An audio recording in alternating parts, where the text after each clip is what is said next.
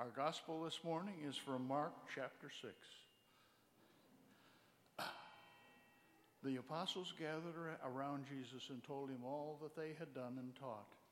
He said to them, "Come away to a deserted place all by yourselves and rest a while. For many are coming and going, and they had no leisure even to eat. And they went away in the boat to a deserted place by themselves. Now many saw them going and recognized them, and they hurried there on foot from all the towns and arrived ahead of them. As he went ashore, he saw a great crowd, and he had compassion for them because they were like sheep without a shepherd. And he began to teach them many things. When it grew late, his disciples came to him and said, 'This is a deserted place, and the hour is now very late. Send them away so that they may go into the surrounding country and villages and buy something for themselves to eat.' But he answered them, 'You give them something to eat.' They said to him, 'Are we to go and buy 200 denarii worth of bread and give it them to eat?' And he said to them, 'How many loaves have you? Go and see.'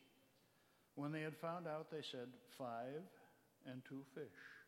Then he ordered them to give all the people to sit down in groups on the green grass. So they sat down in groups of 150. Taking the 5 loaves and 2 fish, he looked up to heaven, blessed and broke the loaves, gave them to his disciples to set before the people, and he divided the 2 fish among them all. And all ate and were filled. And they took up 12 baskets full of broken pieces and of the fish. Those who had eaten the loaves numbered 5,000 men. Here ends the reading. Thanks be to God. A couple of just preliminary things before I get started this morning. I haven't done this in a while. We're going to do a little, I'm going to invite you to kind of participate in the creation of the sermon this morning. I see Carol is already giving me dirty looks. Dick is all ready to write. You're on, Dick. I'm going to invite you up. You should have all gotten a piece of paper on your way in that actually has last week's text on it. Does everybody have one? No. Could our ushers make sure everybody has one? It will be very important. They're out? You're out? You're waving at me? You have one left? Oh, 1 second. What have we got left, Eric? Just a couple? Raise your hand if you don't have one. I actually need one too. I gave them all away. Good idea. If you were here last week, the Gospel of Mark has these 2 stories that are right next to each other. Thank you, Eric. And last week's story is particularly brutal and particularly ugly. And this week's story is particularly, I think, lovely. And one of the things that Mark does is often tells these stories side by side with intentionality. And so we're going to explore that a little bit today. Just another quick note, if you weren't here last Sunday and missed Brian's sermon, I am always grateful for my colleagues here. We get the chance to hear all sorts of other voices other than mine, is what I mean by that, and I'm just always grateful. And so if you didn't listen to Brian's sermon last week, it's on our podcast. I really encourage you to go listen to it, and I also really encourage you to go listen and watch Hannah Gadsby's Netflix special. Very rarely at church will a pastor encourage you to go watch a comedy special, but that's what I'm doing this morning. You need to go watch it. It's really quite brilliant, and it ties in beautifully with what Brian did last Sunday. So if you don't do that, I would encourage you to please go do that. All right, let's pray. The Lord be with you. Gracious and loving God, stir up your holy power this day and come. Send your Spirit into our hearts, our minds, our souls, and our ears, so that we might hear a word for us today anew, and so that we too might then live out that which we believe. In Christ's name we pray. Amen. So what I'm going to try to do this morning is peel back the onion, so to speak, a little bit on how sermon preparation takes place in the pastor's office and with conversations with other pastors. What I want to do is sort of walk through both of these stories and sort of pause for a second at a number of places and just highlight some things that come to mind as I'm reading the stories so that you can see sort of how it goes from reading these stories into what might become a sermon. And as sort of I indicated, Mark has this beautiful technique of taking two stories and putting them next to each other, in part so that one story has some commentary on the other story. And these two stories, the one from last week and this week, belong together. And they interpret one another. So what you have in front of you is this ugly story from last week. It's an ugly story about Herod and a beheading. You can just simply read along as I highlight a few of the things that happened in that story, and then I'm going to turn and highlight some things that happened in the other story. And then there are some questions at the bottom. I'm going to give you a little time to talk to one another too. So I'm going to characterize this in this way.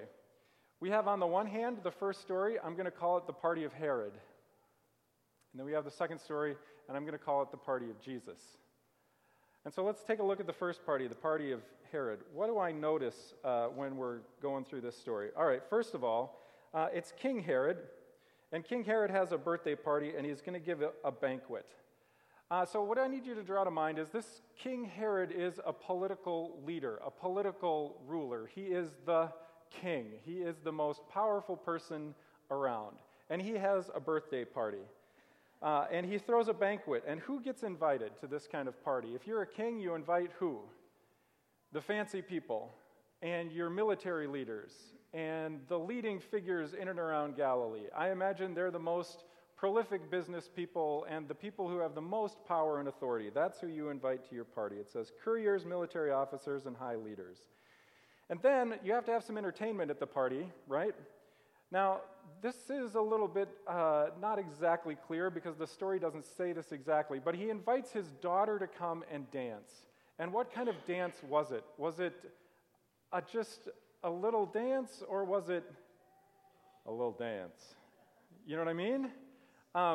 It's unclear. But nonetheless, his daughter dances at this party, and I think there is at least an insinuation that it might be a seductive kind of dance. At the end of the dance, after his daughter has pleased everyone at the party, it's good entertainment when this daughter dances, the king says, "I'll give you a thank you." And so then the daughter goes to mom, and we don't know how old this daughter is. I'm going to just imagine she's 12. The daughter goes to mom and says, "Hey, Mom, Dad said I can have anything I want, up to half the kingdom, as a thank you for my special birthday dance that I just gave for Dad." And what does she ask? What does Mom say? "How about you go get a guy named John the Baptist and have him beheaded and then bring it to court for the party on a platter?" The story just took a turn for the completely ugly. What mother asks their daughter to have somebody beheaded? This is not a pretty picture. This is quite the birthday party. And the daughter complies. Now, why does the mother ask for this? Brian has rightly interpreted that she is trying to silence John the Baptist. John the Baptist has said some things about her relationship with the king, and she's not happy about it, so this is a murder revenge at a birthday party. This is an ugly story. And King Herod is trying to silence some of the voices, or I should say King Herod's wife is trying to silence the voices. Then, we have this inner monologue with King Herod. You don't get a whole lot of inner monologues in the Gospels, but in this case we do. And King Herod actually sort of likes to hear John the Baptist. He's confused by him, but I think he sort of has some inclination to liking him for some reason and listening to him. So his conscience is torn. But what does he decide to do? He can't disappoint. He must show himself to be a powerful ruler. So he acquiesces and says, "All right, go get John the Baptist and have him beheaded." So here we have a king who's more concerned about appearances than it is appealing to his own conscience or what is right. And then I just think this is unbelievable. The head appears on the platter, and the daughter parades it around. This is a party of death, and it's gruesome. Okay, party number one. And I made Brian preach on that story last week, so thanks, Brian. Let's turn to the party of Jesus for just a second, okay? One of the things that you should do for your preachers all the time is make sure that when we're reading the story, we're doing it in a way that's fair. So I just gave you a particular reading of that story. All of those things were interpretations, okay? You should check to make sure that that was fair. Now I'm going to do the same thing for the party of Jesus, okay? So let's turn over to the party of Jesus. That's our text for today. How does that party start? It starts with a party of grief and loss for John, their friend, who has just been beheaded, in verse 29. And what is this gathering? It's a gathering of disciples, right? All of these who Jesus had just recently commissioned and sent out with nothing, no sandals, no extra shirt. He sends them out with nothing and says, go and minister in my name. And what they're coming back for is not only just to grieve John, but they're actually coming back to tell Jesus how it goes. This is a check-in meeting. And we should note that the disciples are nobody fancy. These are just regular, everyday people. It's not the fancy people. It's not the people that Herod invited to his court for his own birthday party. And it's a gathering, I would say the disciples are partners, even partners with Jesus. It's a pretty, actually, strangely egalitarian gathering, the disciples with Jesus. Jesus sends them out, certainly in his name, but he empowers them to do this very same things that Jesus is doing. It's a pretty egalitarian gathering of these disciples. And then Jesus gives them actually some time to do what? Rest. The disciples have been fairly successful. People are following them around. And Jesus gives them a little time to take a rest. Now, it's not a lot of time, but he gives them some time to rest. Then the other thing that I think is interesting, I imagine that if there is a palace and the king invites everybody to a party there are walls that keep some people in and some people out. In this particular story, the crowds actually see Jesus doing everything. It's all out in the open. In fact, when the disciples go to rest, it's in a boat in the middle of a lake. And everybody watches them. Everybody sees them. There's nothing hidden behind any walls, and there's no walls to keep anybody out. In fact, everybody not only sees them, but the brief rest they get on the boat, as soon as they get to the other side, everybody runs over to go talk to them. Everything is out in the open. There's actually nothing that's hidden about this at all. And what Jesus notices is that these people are, what does it say at the beginning of that story? They are like sheep without a shepherd. They're leaderless. There is no leadership for them. There is no one showing them the way. That's an interesting juxtaposition to a story about a king who's supposed to show people how to live. So they're like sheep without a shepherd. And then Jesus gathers them together and teaches them what? I find this interesting about the story too. It doesn't tell us. It just says he teaches them some things. And then he gives them experience, I think, and this is interpretation of what he was teaching them. And what happens? He gives them an experience of God's love through food, right? If you're a grandma, what is love? Love is food. If you're Jesus, what is love? Love is food. Thank you, Ellen. Appreciate it. Love is food. So he gathers them together, and seemingly with nothing, 2 fish, 2 loaves, people are fed. What I think is interesting about this story, too, is the disciples are completely unprepared. Nobody went to Costco for the party, okay? Obviously, there is no prep. And yet, everybody at this party finds a welcome, and everybody at this party finds rest. Notice this. The Gospels are relatively short on details, so when there's a weird detail, it's helpful to pay attention. He makes them lie down where? On what? Green grass. Does that trigger anything for anybody? Green pastures, Psalm 23, makes me lie down in green pastures, take a rest. I think we're supposed to hear this in this story. Makes them lie down, gives them a rest. And then, how many people came to this party? Thousands, right? Also notice this. How many men were at the party? 5,000. How many women does it say were at the party? Doesn't say. Bummer. I bet you there's at least as many. So let's say there's 10,000 people at this party. I imagine that is the opposite of what happened at the king's party. I imagine the king's party was small and restrictive. And the Jesus party is wide open and out in the open, and thousands of people show up. It's a big party. Groups of 100 and groups of 50s it lays down. And then, this is what's crazy, after everybody gets fed, there's still leftovers. For 5,000 people, there's still leftovers. 10,000 people, there's still leftovers. That's a crazy party. These are good Lutheran people. They had enough food so that everybody ate, and then everybody got to take something home with them. It's like Jell-O to go, okay? This is a fabulous party. All people are fed, all people find life, and all people are welcome. This is a party of life versus a party of death. Okay. That is what we as preachers would do to get ready to write a sermon. So now here's the questions I want you to ask each other. I'm going to have you turn and talk to each other. I'm going to give you like 3 minutes tops, okay? In 3 minutes, you must come up with a sermon. Here are your questions. Which party would you like to attend and why? Which party is more risky and why? In your opinion, why does Herod act this way? Is Herod a strong leader? In your opinion, why does Jesus act this way? Is Jesus a strong leader? How would you define a miracle? Is the feeding of the 5,000 a miracle? And then the last one, if you were the preacher today, what would be the theme of your sermon? 3 minutes. Go.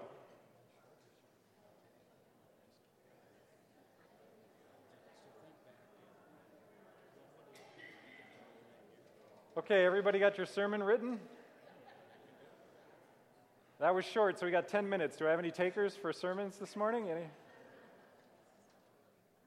I'm curious, if you're willing, how many of you came up with a theme for your sermon and would be willing to just say what the theme would be? Dick? Poor parenting skills. Wait a second.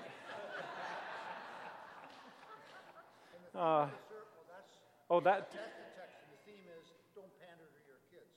Wait a second. The theme is bad parenting skills and don't pander to your kids. You got to unpack that sermon for me a little bit, Dick. Well, I mean, Herod made a mistake with his reckless offer, and he even recognized it was a reckless offer, but he was not a strong enough man to say, "Wait, I screwed up." I see. That's your theme of your sermon for text number 1, the Herod party. Got it. I get it now. Bad parenting skills. That is spectacular. Okay, but I like what you said. He wasn't a strong enough man to admit that he had made a mistake. And he clearly knew he made a mistake. That's a brilliant observation. That's a beautiful observation. Would you have a theme for the second, or you wouldn't get that far? You would just bad parenting skills and leave it at that. Didn't have time to get to there. Fair enough. All right, good. Dick, you're going to preach next weekend. That was really good. Any others?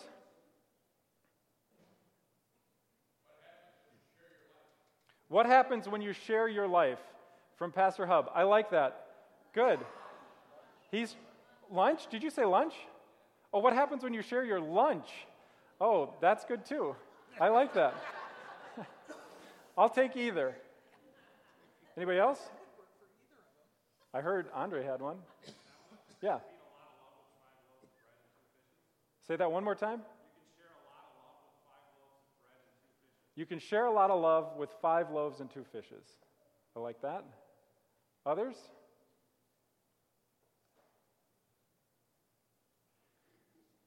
How about we came up with on this one, there's no free lunch in either of them. There's no free lunch in either one. Okay, we would unpack that for me. Okay, so in the first one, they're the people, even though they're the fancy people, and they get the food, they have to witness this thing, this horror. Yeah. And then in the second one, they go out there, I guess, and they're starving, and they eventually get this lunch, but they have to make that trip out there, and they have to, sit down and bring their. Interesting. They brought their families and maybe some cows, and I don't know how they traveled back then. Okay, interesting. So there was hardship. That's interesting. So even in the second story, you notice that there was maybe some hardship on the people that came to that party as well, right? They had to take their family, they maybe had to leave something behind, and they had to travel to get there. So there was actually a cost of it in some regards, right? And they didn't have the internet. They didn't really know what Jesus was going to preach about.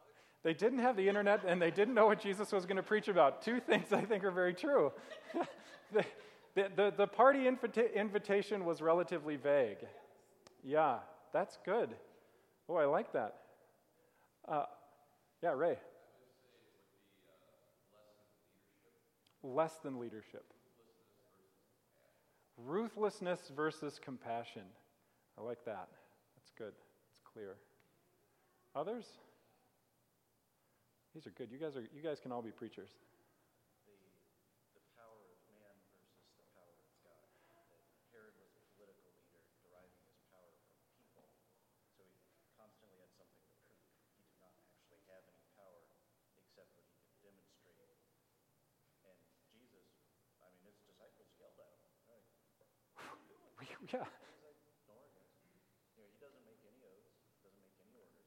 The only command he really gives is like, well, go see what we've got. You know, we'll figure it out. Yeah, that's really good. So what Chris was saying is that it's a story about where your power comes from. And for Herod, right, it's all about his commanding people, and his power all comes from his oath and all this relationship between him and the people, right? And in fact, turns out to be sort of weak in that regard. And Jesus his power is coming from God and doesn't really even command his disciples to do much, right? And in fact, just ask them how much they have, right? Does that kind of sum it up? That's good. That's right. Or, I don't mean that's right. That's good. I like it. Others? Anybody else? These are all good. Okay. You guys just wrote a sermon this morning. That's really great. Wrote a bunch of them, actually. It's really great. So here's what I would do if I was preaching today. Just kidding. The way I see it, there's great freedom at Jesus' party. There is great freedom to share love and generosity. There's freedom to be yourself and to bring whatever it is that you brought to the party, to bring it. It's not particularly fancy. And even the disciples who aren't prepared still get to come to the party with all their flaws and faults. There's freedom to lie down in green pastures and rest. And I think there are all kinds of parties in the world these days. There are birthday parties, there are political parties, there are community parties and fundraising parties. And since we're gathered in a group of about 100 or so today, you're all invited to the Jesus party. And what we get is a little bread and a little wine and a whole lot of love to share. Amen.